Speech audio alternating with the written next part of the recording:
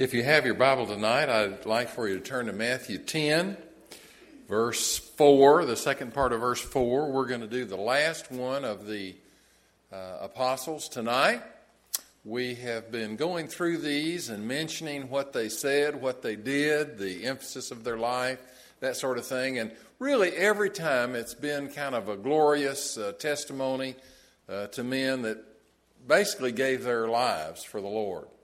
Tonight it's different. Tonight we're dealing with the last and the worst. And we're going to spend these moments thinking about what he did wrong and why he did it. The scripture says, verse 4, "And Judas Iscariot, the one who betrayed Jesus." Among the 12 apostles, one guy stands out. He was a lonely figure. He was a despicable figure. He was arrogant. He hid who he really was from the other men. He was a tragic misfit, though he hid it very, very well. He is the vilest, most wicked man, some commentators say, in all the Scripture. The lists of the apostles, he's always named last, with the exception being Acts 1:13. He is always identified as Jesus' betrayer. For over 2,000 years, the name Judas Iscariot is a name that is a byword for treachery. Nobody names their baby Judas. Nobody names their baby. You know, you think of some really bad people. Nobody names their baby Judas. And, of course, the reason is obvious. Judas was a very common name in New Testament times. One of the other apostles had that as kind of a co-name. You remember Thaddeus? We talked about his name. He was called Judas sometimes and Thaddeus sometimes. No human being has ever been less directed by the Lord or less worthy of praise than Judas Iscariot. Iscariot means a man of Kerioth, K-E-R-I-O-T-H. It's a town about 35 miles south of Jerusalem. He is the only apostle whose name has his geographical identification in his name, possibly because he was the only Judean among the 12. All the others, including Jesus, were from Galilee in the north. Judas was always listed among the 12 apostles, but we don't have any record of him being called. We don't have any record of how that happened, what Jesus did, how that transpired. You know, a lot of them we know all about it, but in this case, we know nothing about it, which is very interesting. He first appears in Matthew's listing. No indication as to where or how Jesus called him. Obviously, he was attracted to Jesus, and he stayed with Jesus from the first to the last. He stayed till the very last. There were a lot of would-be hangers-on to Jesus. People that thought, gosh, isn't he great? And they followed, and they wanted to see the miracles, and they wanted to be a part of the biggest thing that was happening in the whole area. And they just loved listening to Jesus, hearing what he would say next. But as time went on, they would fall away. They would kind of drop off. And it got down to where it was the 12.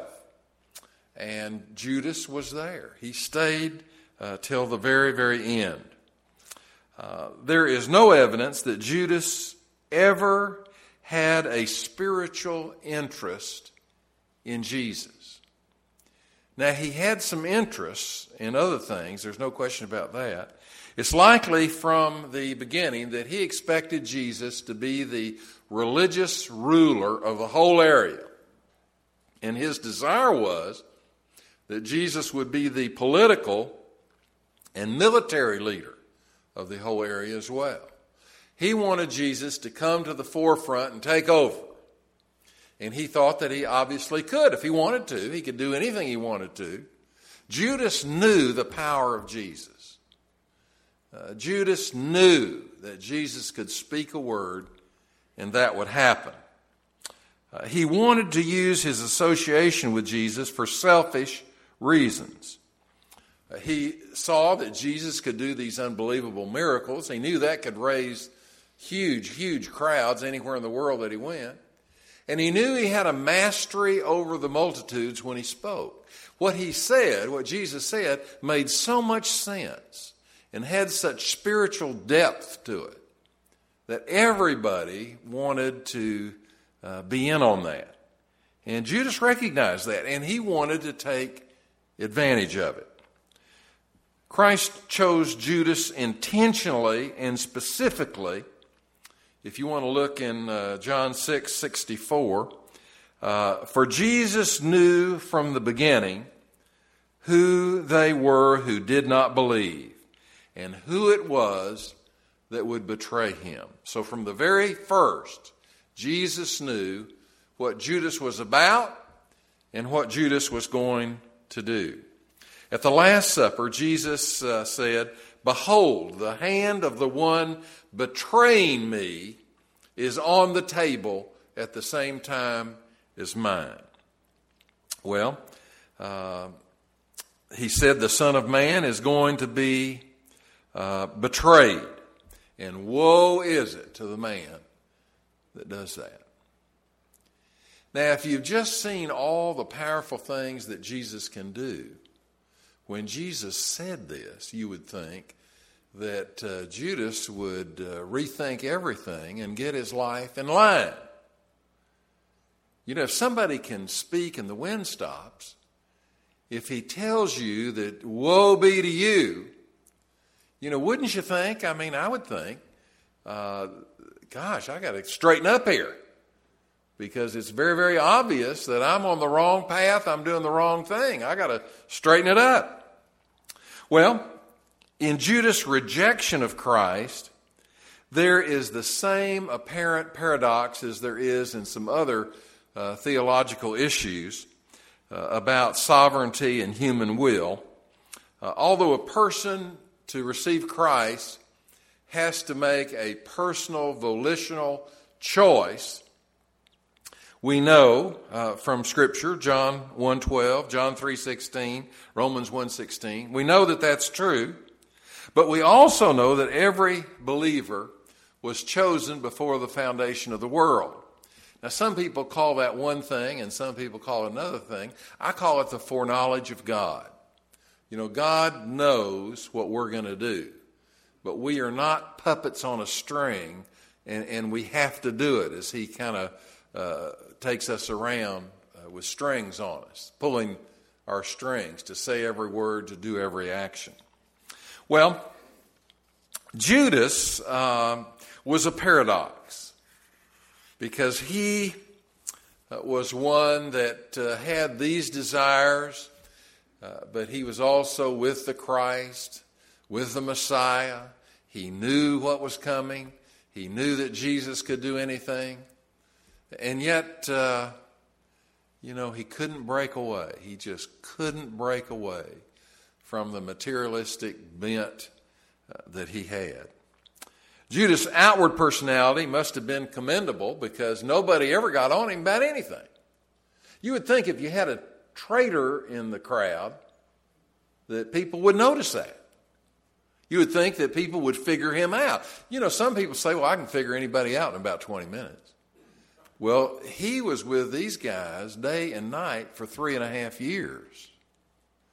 And not one of them knew what was in his heart. Not one of them. Jesus knew, but they didn't know. Well, before the actual betrayal, they didn't criticize him for any deficiency. We don't have any of that in Scripture.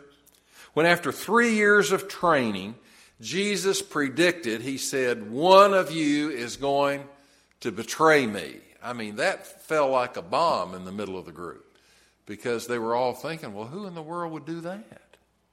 We're all followers. We've been with him for 3.5 years. What in the world is he talking about? We're not going to betray him. We love him. We're willing to give our life for him. Well, one by one, they came up to Jesus and said, is it me? Am I the one? Am I going to do that? I don't want to do that. Tell me I'm not going to do that. You know, they were all kind of wondering, well, what is this? You know, we didn't know that was going to happen. Certainly it's not me. You know, I'm a follower. I'm an apostle. I'm here. I'm here for the duration. And yet, as we look at Scripture, Matthew 26:22, each one came to him and said, surely not I, Lord. They wanted to make sure. Because he was never suspected by the other disciples, Judas must have been a remarkable hypocrite. I mean, remarkable. He had even been selected as the treasurer of the group. Now, who do you select as the treasurer? The person that you trust the most, because they have the box with the money in it. You know, that's the person you trust the most. And they had chosen him. Well, most of the other disciples, he was like them. He was respectable. He had probably lived a very religious life. The one thing that was different about him was that he was from a different area. And they really didn't have kind of some local commentaries from people about him. They didn't know what the people from his area said about him. And so that was a little different. That was the thing. You know, they knew that he wasn't a traitor like Matthew had been, cheating everybody out of their money. And he wasn't a murderer like Simon the Zealot had been. They knew that. But they didn't really know anything else. They didn't know his heart. They didn't know his motive. They didn't know where he was going. They just didn't know. Well, Judas apparently guarded what he said. We only have one instance of his words being recorded. You remember where it was in Scripture? He spoke when Mary was anointing Jesus' feet with that expensive ointment. He spoke up and said, why was this perfume not sold for 300 denarii and given to the poor? John 12:5. Well, there's a real interesting thing here in Scripture. John, who really had a great heart for the Lord, he didn't know this at the time, but decades later, when John wrote his gospel, evidently the Lord somehow or another revealed this to him specifically. And he was able to say, now he said this, not because he was concerned about the poor, about, the expensive ointment. He didn't say it because he was concerned about the poor, but because he was a thief, as he had the money box he used to pilfer what was put into it. Verse 6. This is decades later he wrote this. So, the only way he could have known that, he didn't know it at the time. The only way he could have known that was for God to reveal it to him. Well, Judas was probably one of the youngest disciples. He was likely an outwardly patriotic and zealous Jew. He was probably, what everybody thought, he was all in with them. He wasn't as radical as Simon the Zealot, but he was anxious for the Romans to be thrown off. They were very oppressive. They were killing people. They ruled with an iron hand. They were just terrible people. And Judas wanted them gone. And he thought all the way through this 3.5-year period, he thought Jesus is the one to do it. Jesus can do it. If he wants to do it, he can do it. He's got the power. He's got the power of Almighty God. He can do anything he wants to do. So he knows that. Well, Judas was, first of all, a materialist. He stole from the treasurer's box. He was more concerned about the money at each instance, and he was concerned about his future. He could just see Jesus taking over all the religious apparatus of the day and all the political apparatus of the day. He could just see that, and he thought, now when that happens, here I'm the treasurer of this group. Guess what I'm going to be? I'm going to be Secretary of the Treasury.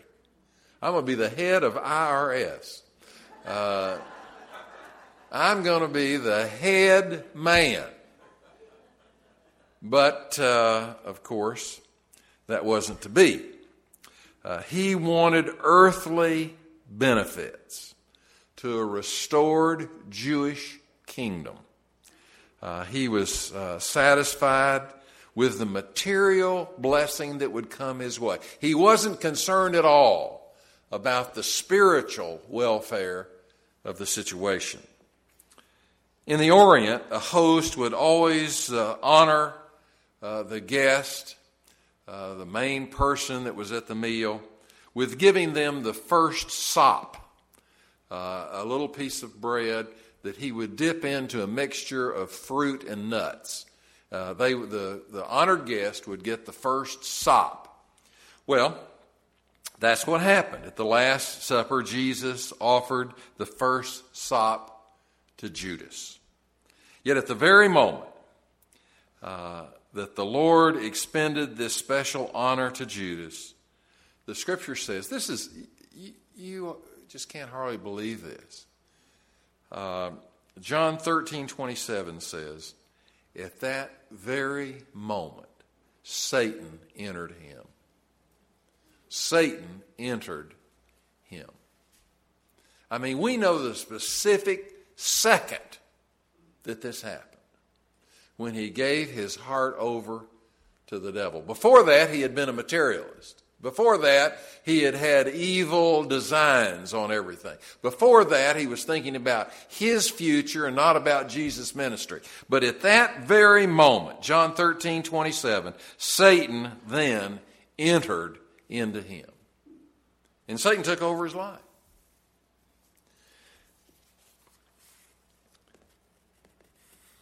For 3 years, Judas had hoped at the triumphal entry. It would be a real triumph. That Jesus would, at that occasion, here he's got all this big crowd with him. Everybody knows about him. Everybody's following him. He thinks, boy, this is the time. Jesus has been building up to this very moment, and he's going to do it right now. Right now. He just could almost name the moment when Jesus was going to stand up and say, I am the rightful heir to David. I'm taking over right now. And he would get the crown. And he would be in charge. He just knew that was the climactic moment, waiting for the crowd to fully recognize his messiahship, his right to the throne of David. He would ascend to the throne by popular demand. He would just be swept into office.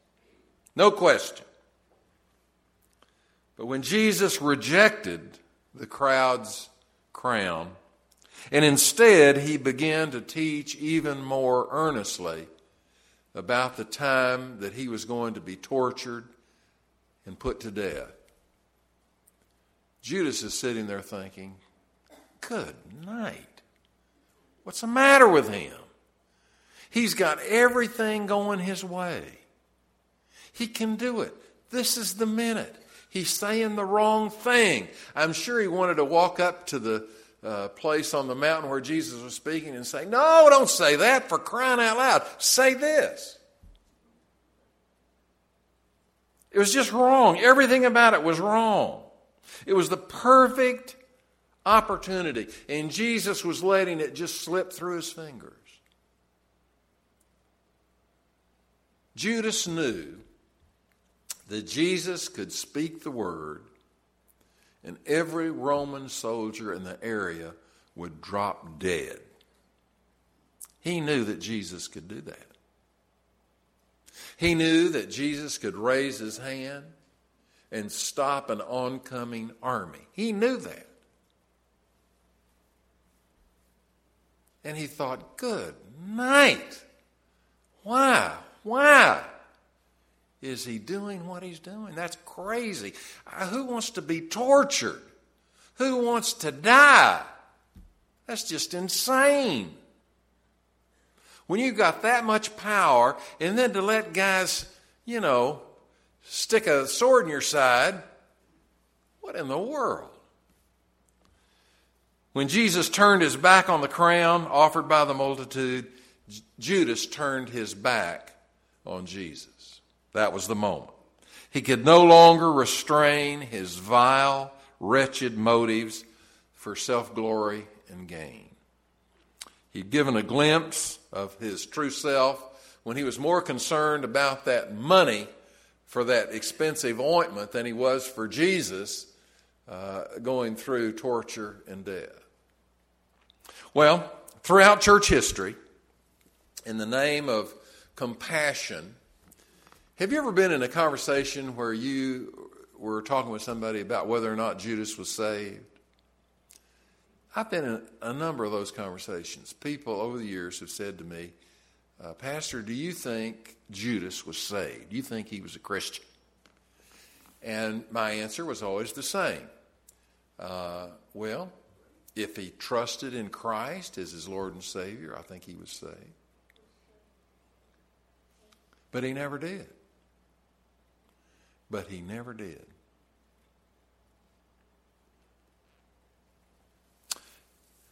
Some people have tried to attribute a good motive to Judas's betrayal, say, he was trying to urge Jesus on and he was just kind of misguided. No, that's not right.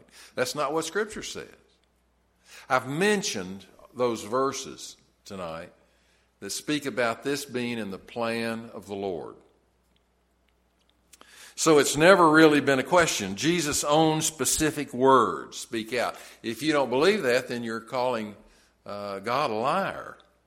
To make Judas appear better than he is to take the Word of God and just say, well, that's wrong.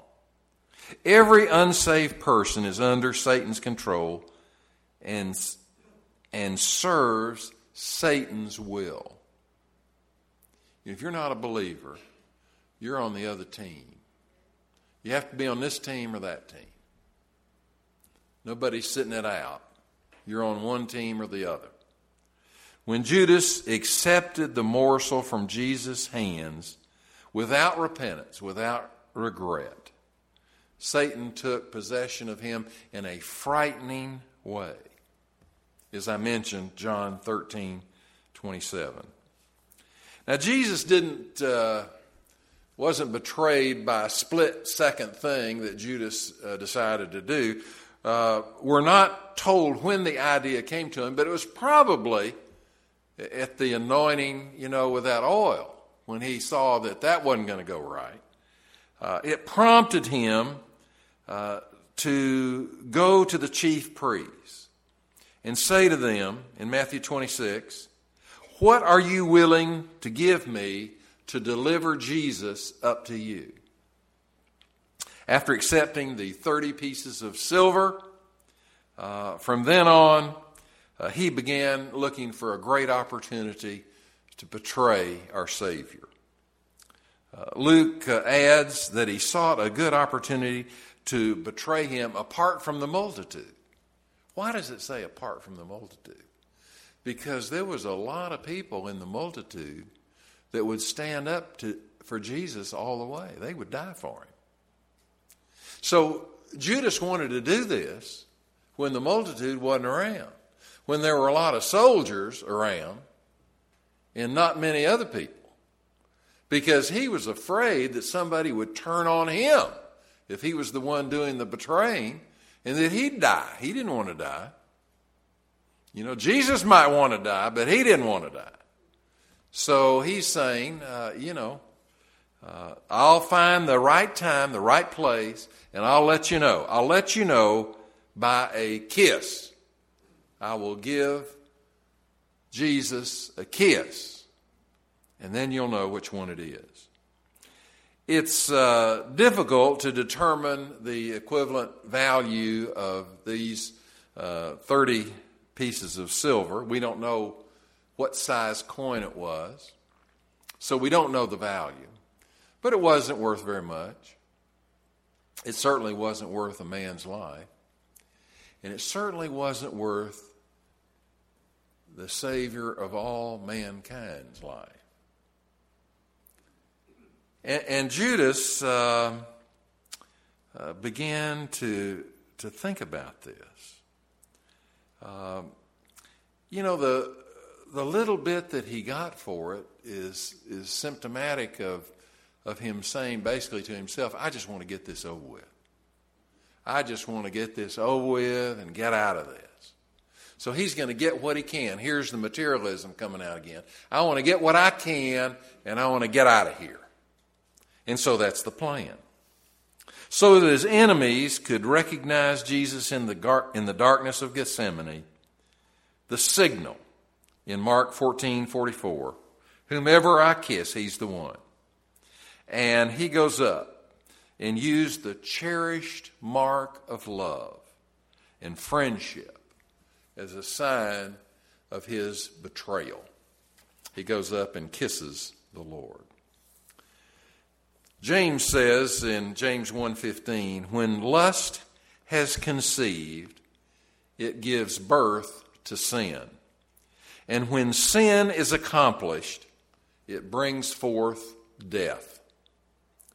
Judas' sin caused him to sell out Christ, to sell out his apostle friends, we thought, and to sell out his own soul.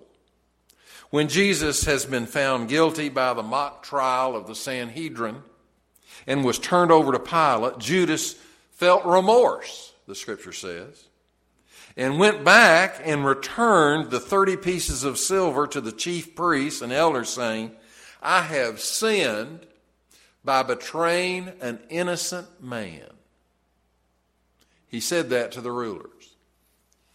So even the very worst person has this moment of contrition. He goes back, he tries to give it back to them.